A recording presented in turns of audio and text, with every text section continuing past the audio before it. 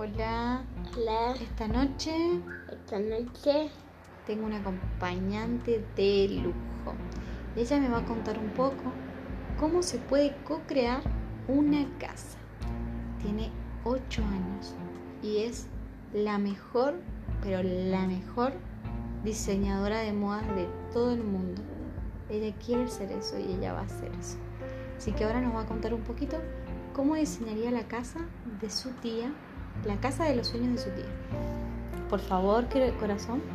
Dibujaría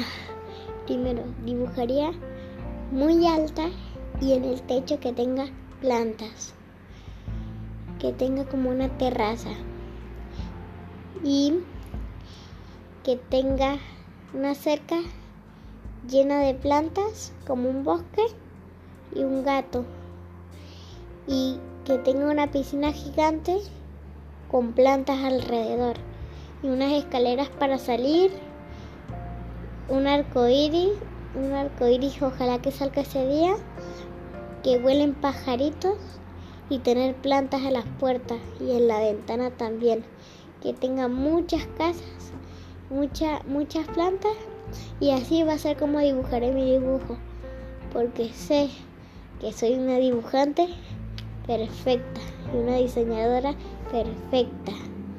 Yo soy Dios. Yo soy Dios. Yo soy Dios. Yo soy Dios. Nadie me va a parar. Me va a parar. Bueno, esa es el relato.